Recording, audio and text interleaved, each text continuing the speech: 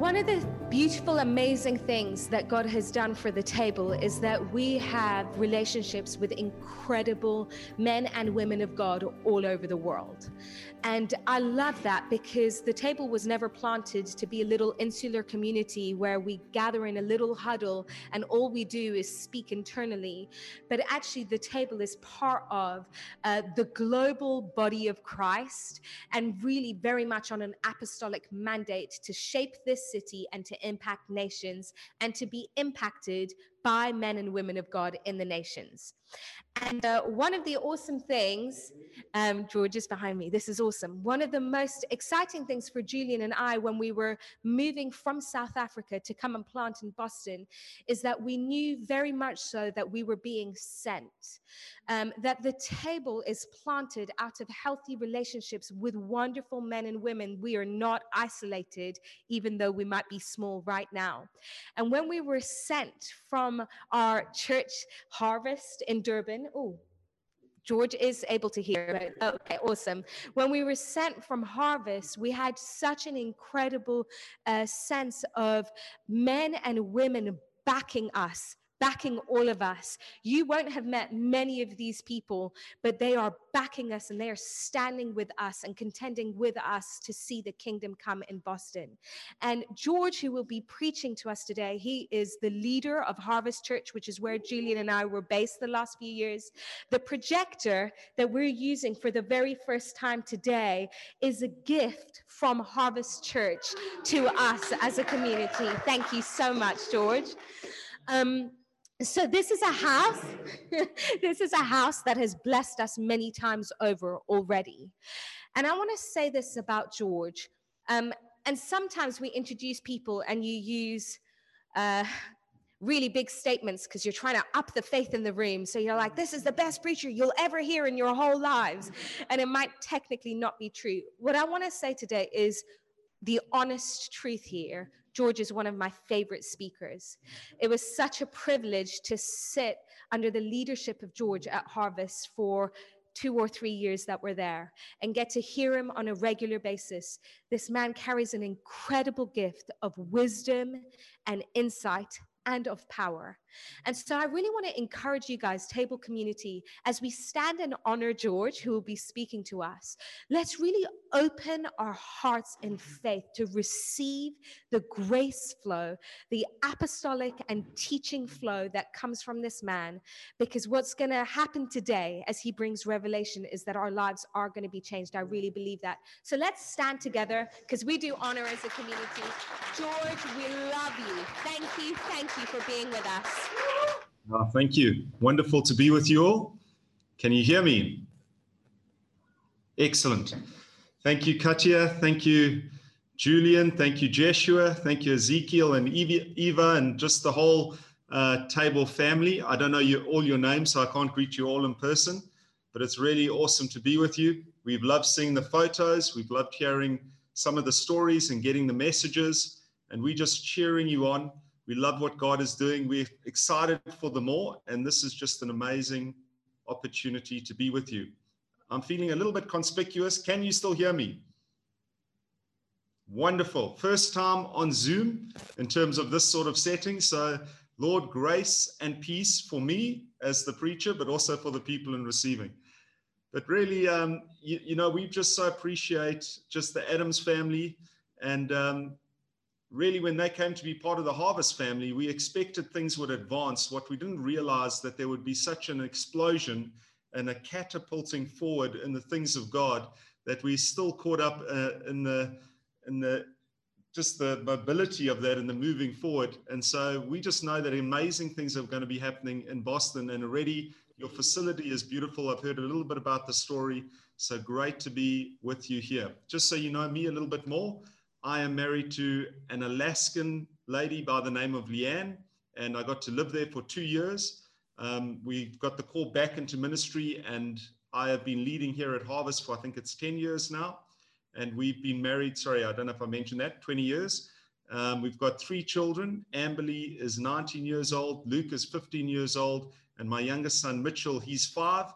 He is the reason why at 43 I still look so young. He is also the reason why I am bald. There's a little bit of give and take in that relationship. But I wanted to just start off by just telling a little story. I like to start with a little bit of humor, and it's about these two youngsters that were living in a town, and their parents were really worried because whenever there was any mischief that would take place, they would know that these two were involved. It was an 8-year-old and a 10-year-old boy.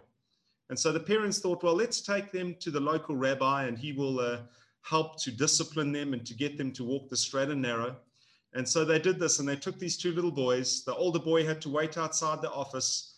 The younger chap went in first, and the rabbi looked at him and wanted to kind of work out, what was their relationship to God. So the rabbi said to him quite sternly, he said to this little chap, "Where's God?" And the little guy's eyes went big and his jaw dropped and he didn't respond. And so the rabbi asked again quite sternly, "Where is God?"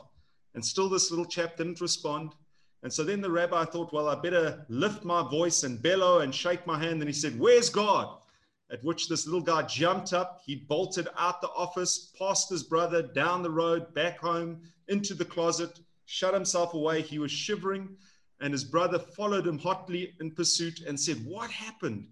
And he said, "Well, I don't know, but we're in real trouble because they've lost God and they think we did it." The reason I share that is because as I get to share with you for the first time, I get to I got the freedom, should I say, the liberty to pick any chapter to preach from. And so I'm wanting to preach from Romans chapter 8. And I think it's just a beautiful chapter to open up with. If you can do that and just get your Bibles, we're going to start in verse 1. And there's something even in the story of this little chap where we feel disconnected from God. We can feel that we're in a place of condemnation, or we can feel that we're in a whole lot of trouble. And we want to hear what God's promises, because I really believe for you as the table that God is wanting to minister something to you, in you, and through you, so that you really impact and influence just the place, the culture, the city. And I know that you're called to way more than that, the nation and the nations. And it starts with us. And I love that you've been looking at the gospel, what it means for me, what it means for us, what it means for others, the world. And this is really me just jumping on the bandwagon of where you've been. And so we're going to start in verse 1. And I really do believe, as Katia said, that as we open up the word, that we're going to encounter such life here, such activity of the Holy Spirit, that we're going to know him working his transformation in our lives, even while we sit here and before we leave. Now, Romans chapter 8, when you look at it, it's described like the Swiss Matterhorn. There's all the mountain peaks which are impressive and of grandeur, but there's something majestic about the Swiss Matterhorn that your heart thrills when you see it.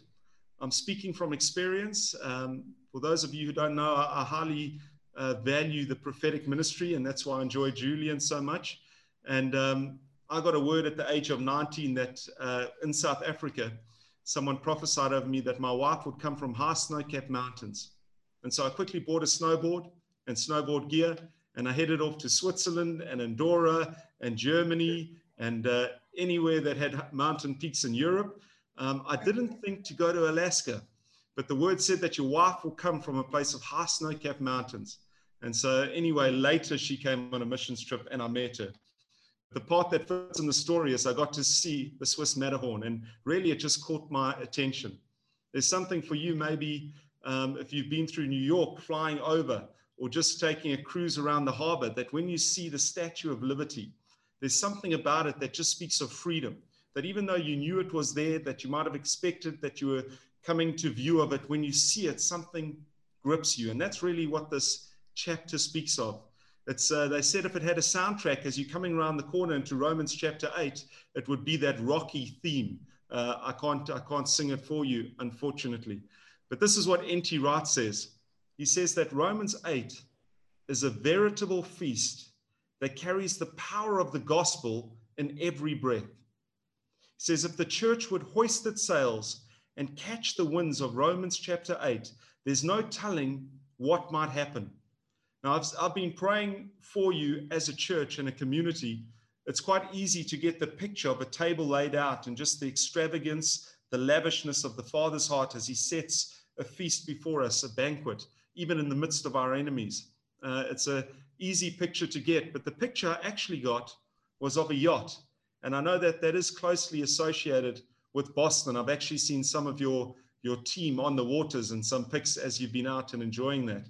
But there was something I really felt for you as a house, that you are called to be an expression of this chapter, the promises, the beauty, and the high points and the influence that it carries, that even as that picture of that yacht, as you would unfurl and hoist your sails and catch and allow the billows of the Holy Spirit's breath to carry you, the gospel would not only be carrying you forward, but it would be carrying you into places where you would allow others to be able to find stability in who you're called to be.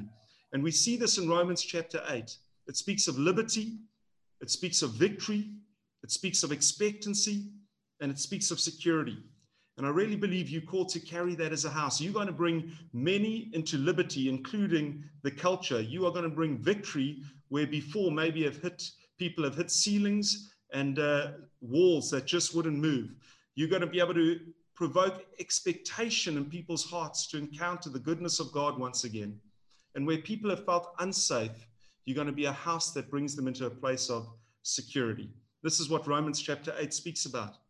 It speaks about that our lives can be changed because God loves us, and everything that was counted against us, he has done and counted favor towards us through Jesus.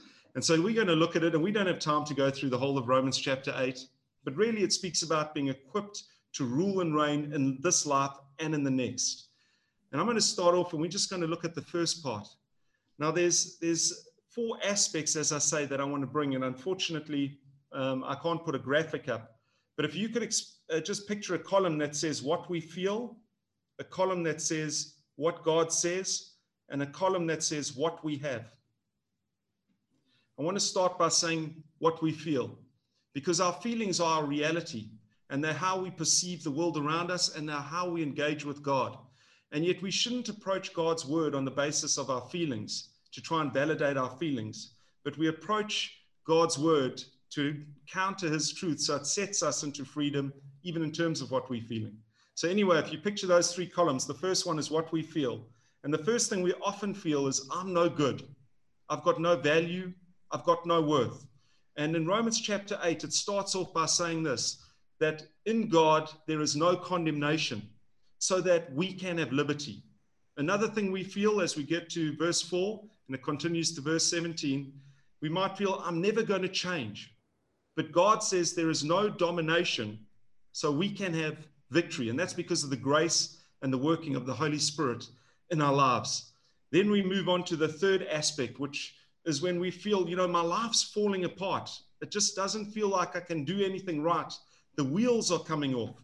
And then we see in verse 28 that and God would say to us that there's no desperation, so we can have expectation that he is going to work all things to the good. And then fourthly, sometimes we feel, I've got no future. There's nothing ahead for me. What is it going to look like panning forward? I feel like I've got nowhere where I belong. And God says there's no separation, so we can have security. So that's where I got those 4 points: liberty, victory, expectancy, and security. And so this is beautiful. It starts with no condemnation, and it's like the music builds up to this high point of no separation. And really, it's one of the greatest biblical doxologies. And when you look at that word doxology, it means that you and I, as we apply those truths through Romans, we get to live our lives back to God in praise and in worship. But I want to start off with feelings and re-engage with that. Sorry, can you hear me? I can't see you. Yes. I can keep preaching. I'm going to keep going. But sometimes we just feel, and we battle with these feelings of feeling, I'm no good. As I've said, I've got no real sense of worth or value. And I don't know if you've experienced that. I experienced that in this time of lockdown, not just in terms of calling. Sometimes we can feel a little bit condemned, even as pastors, especially when our whole community is removed from us and we're ministering to people through screens. We can feel, well, I don't know if I'm graced for this. I feel disconnected. It also happened a little bit in my home because we've been living in our home for 7 years, and my wife has been asking me to put up shelves, and I guaranteed her that I would do it during this COVID period. And we've done other things, but unfortunately, the shelves are not up, and I feel a little bit, I don't know what to do with that. I'm just not good with do-it-yourself handiwork. What do you do with those feelings? Well, when we're feeling these feelings, there are two ways we normally respond. Either we can ignore our feelings, and I don't know if you've done that. I've done that also recently, where, as I say, I was meant to fix these shelves. And so I thought, you know what? I was feeling a bit guilty. So I thought, well, I'm just going to ignore it a bit. I'm going to take a nap. And sometimes we feel a nap can solve every situation. And when you wake up, you think, well, maybe the shelves will be up. I'm just hoping it'll take place. But it doesn't. Ignoring it doesn't work. The other is wallowing in it. And Julian, I need to confess to you while you're on. Of late, I've been hitting our snack drawer. And there's been Marie biscuits and marshmallows and dark chocolate. And my wife taught me about s'mores, which is not a South African thing. But if you put that all into the microwave, something miraculous happens. And the problem is, if you start your day intending to be good, but you eat a little bit bad, sometimes you just hit that point where you think, you know what, I'm just no good. So I might as well wallow in it and just go the whole hog. And unfortunately, I've had a few of those experiences. But really, what is the right strategy for dealing with this feeling of I'm no good? It's not ignoring it. It's not wallowing it, but it's examining it in the light of God's word. And so often our feelings drive us rather than to God's word. They drive us maybe to our cell phones late at night, and it's to a different sort of light. It's that blue light that causes us more stress and more strain and wears us down, as maybe we go to Facebook for comparisons of how we think we should be living. Or maybe we go to Instagram to get a little bit of affirmation if someone has liked a post we put up. Or maybe it's Amazon and self-gratification, and we think, you know, I'm just going to buy something and try and make myself feel a little bit better. But that's not what we're called to do, and that doesn't help when we're having these feelings. It's when we go to the truth of God's word and we allow it to illuminate and radiate and shine into our lives, which allows us to live with a lightness of being that comes from living and moving and having our being in him. And so that's what we're called to do when we have those feelings that I've mentioned, when we're feeling I'm no good, I'm never going to change, my life's falling apart, I don't have a future. And maybe you're not feeling that here, because I know that many of you would be leaders, but there is culture around us and hurting humanity around us who are feeling that. So what do? I want to encourage us that the way that we handle that moment is we look to God for his promises. We look to God for the process he's outworked them through, and then we rediscover our purpose in him. So I'm going to jump into verse 1, and we're going to start there. Romans 8, verse 1, and it says, therefore, it's referring to 7, verse 6, which was a chapter earlier, which says we're no longer captives, no longer slaves. We've been set free through the life of the Spirit. And so now it starts off and it says, therefore, there is now, in the immediacy of this moment, this present moment, for you as you're sitting there right now, no condemnation for those who are in Christ Jesus. Because, and here's the process, that's the promise, no condemnation. Here's the process of how it comes about. Verse 2, because through Christ Jesus, the law of the Spirit who gives life has set you free from the law of sin and death. For what the law was powerless to do, you see, the law was good, but it was powerless to work good in us because of the weakened sinful nature. So for what the law was powerless to do because it was weakened by the flesh, God did by sending his own son in the likeness of sinful flesh to be a sin offering. God says, you know what I'm going to do? I'm going to, in Christ, reconcile the world back to myself, bring it back into friendship. And where the law could not do that, I'm going to do that by coming in the flesh, and I'm going to subdue, dominate, and overcome sin so that you can live in liberty and freedom and relationship with me once again. And so he condemns sin in the flesh, verse 4, in order that the righteous requirement of the law might be fully met in us, who do not live according to the flesh, but according to the Spirit.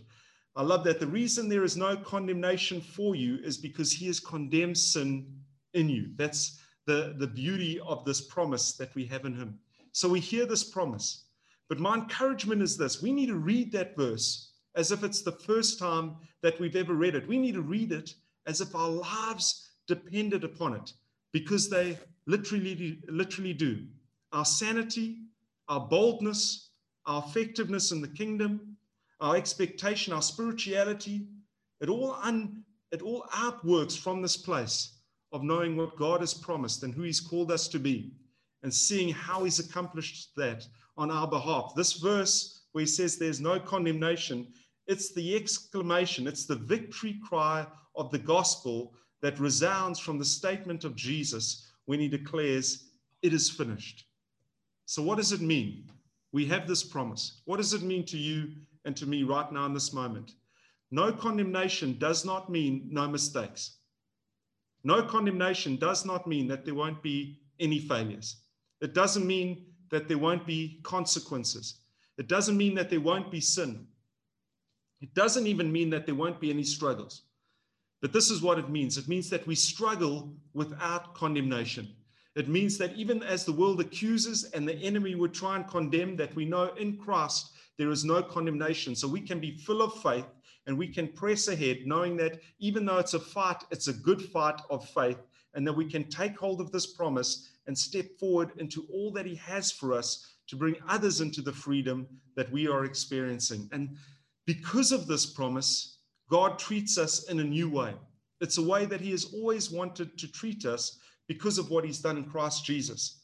You see, all of the attention and affection of heaven is drawn toward Christ Jesus in you and in me. We carry the favor, the attention, and the activity of heaven moves in response as we start to move in God's word and on his promise. So what does it mean that God does not condemn us? I want to bring up 4 points.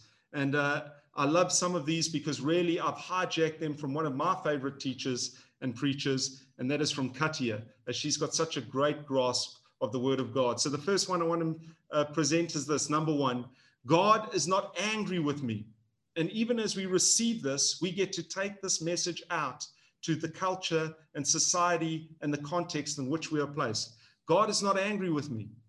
Let's look at an Old Testament scripture just to bring a little bit of the eternal truths through as we celebrate this New Testament reality. Psalm 103, verse 13 to 14 says this: as a father has compassion on his children, so the Lord has compassion on those who fear him.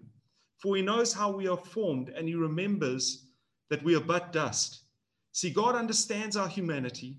He understands our struggles. He understands when we feel broken. He understands that sometimes we feel distant and shame. And his desire is to draw near, to comfort, to help, to strengthen, to encourage us. Because here's the thing, he's not angry with you. And it's this really radical thought that we would find ourselves in a moment where normally we would feel condemned, or normally we would feel, no, I've got to withdraw. Maybe like that little boy from the story I mentioned earlier, that in those moments, that instead of looking for the lightning bolt, we would rather look towards God's loving arms that are outstretched towards us. That when we find ourselves feeling like that, instead of looking for the lightning bolt, we look for his loving arms. Because this is the thing, God is wanting to draw us to himself. And when you think that you're in that place where, you know, he's angry with me, he doesn't want anything to do with me, he would rather keep his distance, it causes us to be trying to find solutions to how we feel in other places. But it's not his heart. I remember seeing on Facebook, and as I shared a little bit earlier, we don't want to get our theology from Facebook, but I saw a story that really impacted me. It was of a father saying this: I want to be the sort of father that when my child is facing a problem, a struggle, or a life-threatening situation, they don't feel they need to hide from me because I'd be angry with them, but rather they come to me because they know that we'd be able to find a solution together. And there's something about when we understand the Father's heart, that when there's hurting, condemned society that feels that they aren't good enough, we don't push them away, but rather when we encounter them, when they're in a place where they feel, you know, I've got nowhere to go, I just don't belong. My own home feels like a place of rage and brokenness and destruction, that we can say, I know a place, I know a house, I know a table, I know a Father that you can come to that will have solutions, will have creative ideas, will have wisdom, will have grace, will express love and kindness, who has capacity, ability, and a willingness to set you on a whole new path toward destiny. I know such a place, and I want to encourage you to come. You see, when we understand that, we start to become the refuge place that others can find the liberty, the victory, the expectation, and the security that we're talking about as we are looking at this beautiful passage. The second thing that I want us to see that this word no condemnation means for us and means for the city we placed in is this, is that God does not punish me as a believer. God is not out to punish you as a believer. Psalm 103, he's not out to punish anyone, but he doesn't punish us as believers is what I'm trying to get across. Psalm 103, 10 to 12 says this, he has not punished us as we deserve for our sins.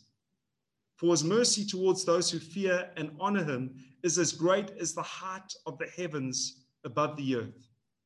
He has removed our sins as far away from us as east is from the west. Now, I don't know if you know the Houses, but I love a song they have. It's called There's So Much Grace. And this scripture reminds me of that. It goes like this. East went looking for west, but never found him. Guilt went looking for my past, but only found love. I heard about a sea where sin sinks like stones. There's no flaw there, just mercy down below. There's so much grace. I heard about a man with holes in his hands. He can hide mountains of sin in them. His smile destroyed my religion, and his love shakes down my prisons. There's something about knowing that he is not wanting to punish us, but he's pursuing us in love. And Proverbs 3 verse 12 defines this a little bit more, because although he doesn't punish us, he does discipline us, he does correct us. But this is what it says. The Lord disciplines those he loves. Now, at this point, we can think, well, great, because I was a little bit worried. I was getting a little bit willy-nilly and a little bit loose in what was being presented. But let's finish off the verse as I read it. The Lord disciplines those he loves. As a father, the son he delights in. Or as a father, the daughter he delights in. Now, Katia taught me this, that punishment has to do with your past, but discipline has to do with your future. He's not punishing us for things we've done or things we haven't done, but he's disciplining us because he wants us to become a disciple who walks into the full life expression of what we call to in Jesus. You see, discipline, when God disciplines, he doesn't discipline behavior. He disciplines our identity. And it's so that we can come into the full measure of Christ, an expression of what it means to live like him. He is not out to get us. He is out to grow us. And so that is one of the outworkings of what it means that he doesn't condemn us. The third point I want to bring is this, that God does not reject you, that God does not reject me. It says in Psalm 94, verse 14, for the Lord will not reject his people, and he will never forsake his inheritance. It means he's never going to cut us out of his family, that he treats us as a son and as a daughter of the king. That's who we are. We are royalty, and he is never going to reject us. Here's a promise, that the one who shouldered your sins will never turn a cold shoulder towards you. Let me say that again. I found that so reassuring. The one who shouldered your sins will never turn a cold shoulder towards you.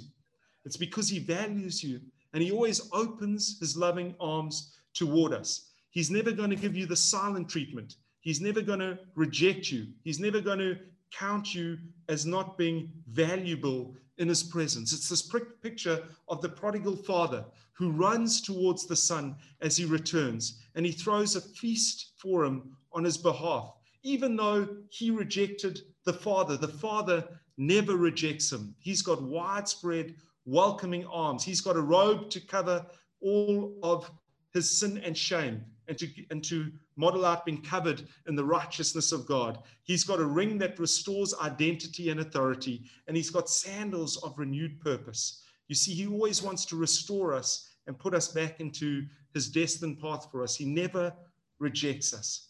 And it leads us into my last point that I'm wanting to bring. We can know by him saying that we're not condemned, that he will never keep his blessing from us. The fourth point is this: God does not keep his blessing from me. Ephesians 1 verse 3 says this: praise be to the God and Father of our Lord Jesus Christ. In Christ, God has given us every spiritual blessing in the spiritual realms. In Christ, we've been blessed with every spiritual blessing in the heavenly realms. Now, who is that blessing given to? All who are in Christ. Now, I know for myself, part of the challenges is that I want to be found in Christ, but I often want to find solutions everywhere else. I start to look at my employer. I start to look at the stock exchange. I start to possibly look at the lottery. I start to look at social media. We mentioned that earlier. I start to look everywhere and anywhere for my blessing.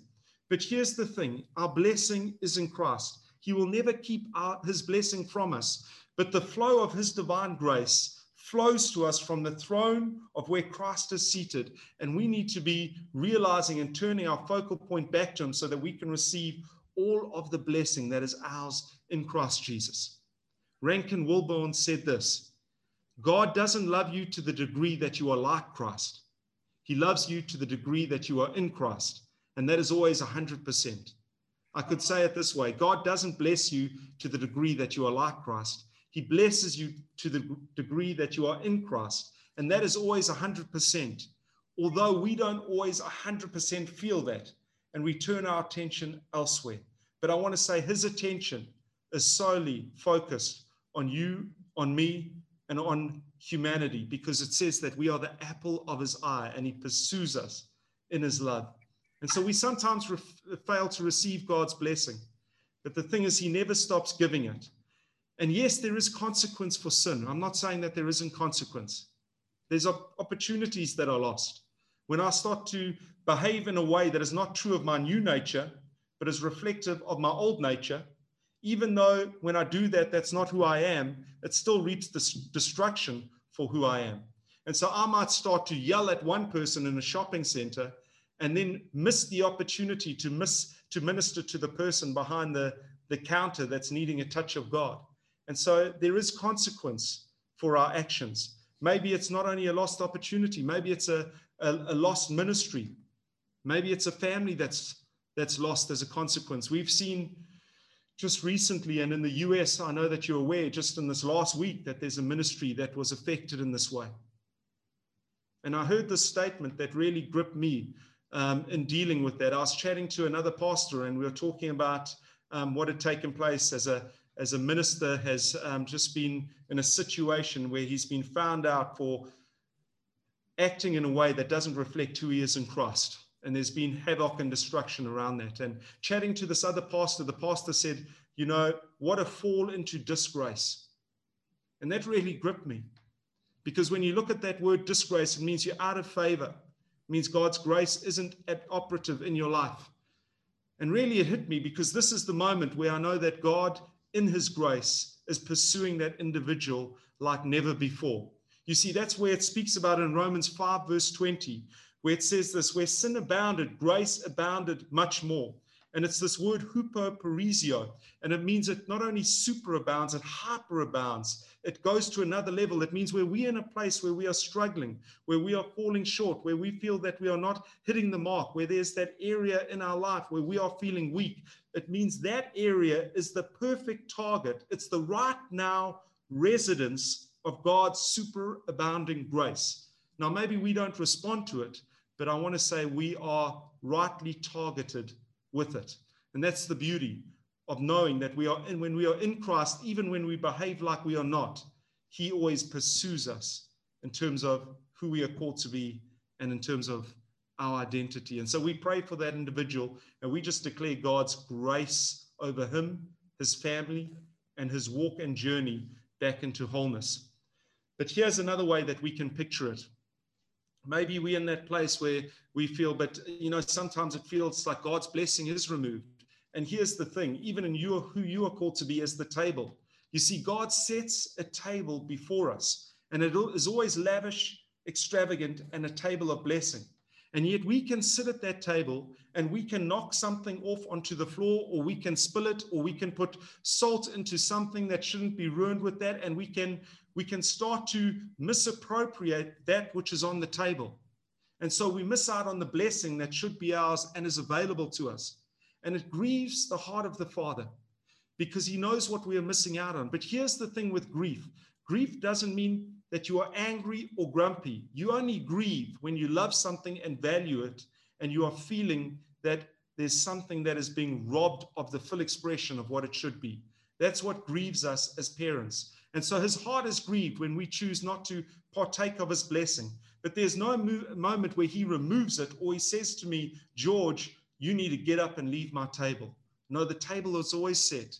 It is always available. It is always lavish. It is always extravagant. It always is full of promise. It is always full of God's kindness and his goodness, that if we would come to it, we would know that we can be fully satisfied in him. And when we are fully satisfied in him, he is fully glorified in us. That is the beauty of this picture of the table. Yes, we waste. Yes, we don't take advantage of. And yes, we not only grieve the Father, but we grieve ourselves at that which is lost. But his grace comes and works restoratively and redemptively and powerfully in turning around our situation. But here's the thing that also grips us. Sometimes we feel that maybe God doesn't punish us. And so maybe I should punish myself a little bit. Maybe I should incorporate a little bit of self-flagellation and whipping, because maybe I feel I'm not good enough and I've got to appease God in some way or merit his grace. You know what that is called? It's called blasphemy. It's when we try and do the work of God and accomplish only that which he can do. It's blasphemy. And so we are told, and Spurgeon says that you cannot pay for that which God has already paid for. It's this legal term that says you cannot pay for the same thing once. It's a double jeopardy. It's when it's already been paid for, it is free. You cannot pay for it again. It's this understanding that Christ plus nothing equals everything. We cannot add anything to him to gain anything more. It is all fully available through that which he has done on our behalf. So here's the thing. If God doesn't condemn you, why are you condemning yourself? And if you are in that place where you're already living free and empowered in that, I want to encourage you to go out and carry a message that invites people to Christ, that if they know that they receive him and are found in him, they no longer have to feel condemned either. There is therefore now no condemnation for those who are in Christ Jesus. You see, sometimes we live according to the old nature, the old Adam, and the old sinful nature that he allowed to enter when there was the fall in the Garden of Eden. But we are called to live in our new nature in Christ, where we know that we are empowered to live in a new way, because we not only have a new nature, but we have a new manager in the Holy Spirit, and we have a new relationship with the Father. It's the Holy Spirit who does that. It's the Holy Spirit who is that. And it's the Holy Spirit who affirms that. And as we read from verse 4 to 17, he just explodes into action, leading us into this place of freedom that we have because of what Christ has done. And the beauty is this: our freedom doesn't come because we attend a great church, or because we attend a great Bible study, or because we are involved in a great ministry. It solely comes because we are found in Christ. And the beauty there is, as Bill Johnson says, that we cannot afford to have a thought. Let me read what he says so I don't get it muddled up with what George says. He says, I can't afford to have thoughts in my head about me that God doesn't have in his. I'll say that one more time. I can't afford to have thoughts in my head about me that God doesn't have in his. How is he thinking about you right now? You see, if we think that we are condemned, when you condemn a building, what you're saying is it's useless, it's worthless, it's not fit for use, it's only fit for destruction. When God says there's now no condemnation for you in Christ Jesus, what that means is in Christ you have worth, you have value, you have purpose, you have a destiny. He's saying, I see all of these things in you, and that's why I'm declaring it, so that you would believe it and receive it, so that you can live it out. And as you do that, you become a showpiece. You become a trophy of my grace, so that others can taste and see that I am good because of the fruitfulness that is at work in your life, in your situation, and in your circumstance. That is not based on your condition, but it's based on your position, that you are in him. And the beauty of that, when we look at it, is that it's the indwelling Savior who has dealt the killer blow to indwelling sin. And that is the beauty of what Jesus has done. So there's no condemnation for you because sin has been condemned in you. That's the promise. It's the process of what he did in verses 2 through to 4 that outworks that allows us to live in the purpose of what the rest of Romans is saying, so that we can live as a demonstration of his goodness. And really the practicality of this is, you say, George, that is great, but how do I really live that out? How does that out work? I want to say we need to write down those 4 promises. You need to keep it. You need to meditate on it. You need to pray it through, where it says, I won't punish you. I'm not angry with you. I won't reject you. And I won't hold my blessing back from you. And then you need to do this. You need to be focusing on that. But when something springs up where you feel a condemning statement come, where you think, well, actually, I'm no good. I'm just stupid. I don't have value. You need to balance out that self-condemning statement with a God-glorifying statement. Come on. Now, you might think, well, yeah, well, that's easy. You know, when I feel bad about myself, it's easy to glorify God. Yes, it can be. And that's why I'm going to take that a little bit further. When you're making a self-condemning statement about yourself, you need to finish it off with a God-glorifying statement about yourself. You see, we can make statements about ourselves in God that give him glory.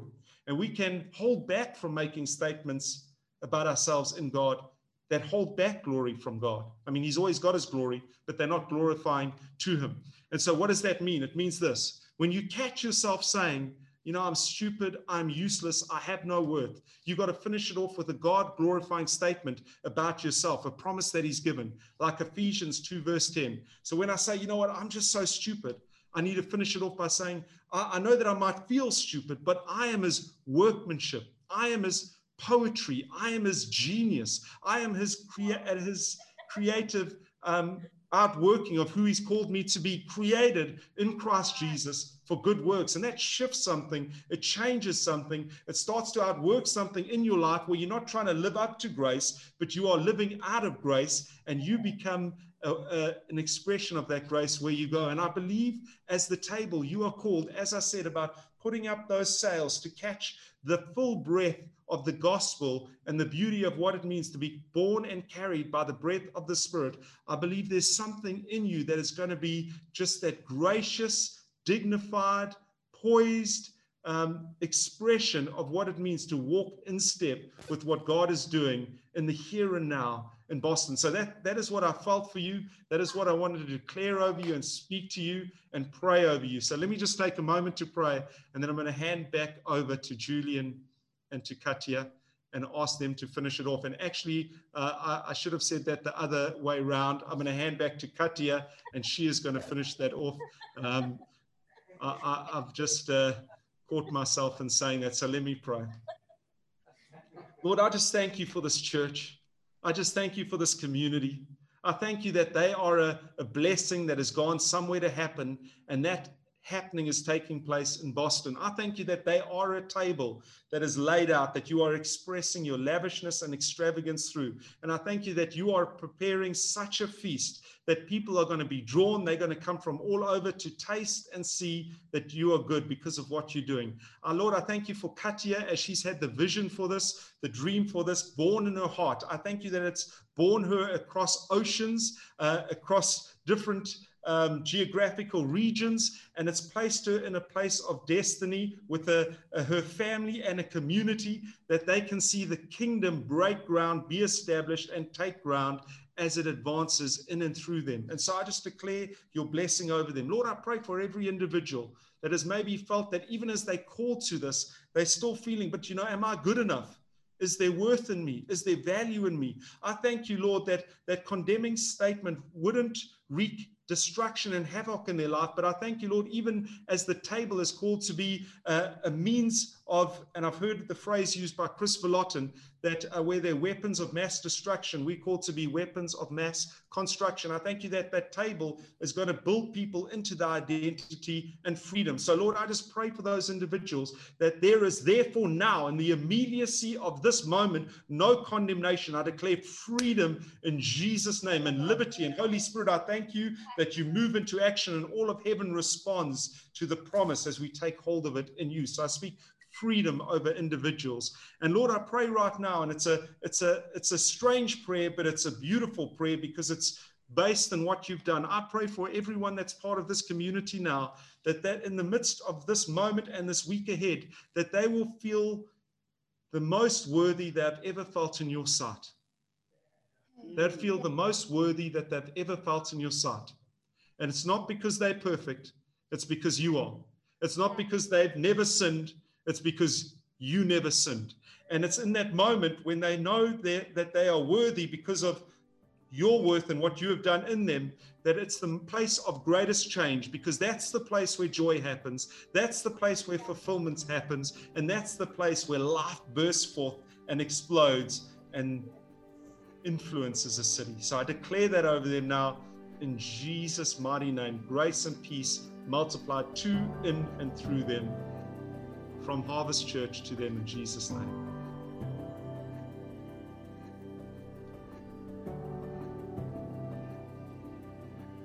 This is the Sunday morning podcast from The Table, Boston, where you'll find the latest teachings from our Sunday meetings.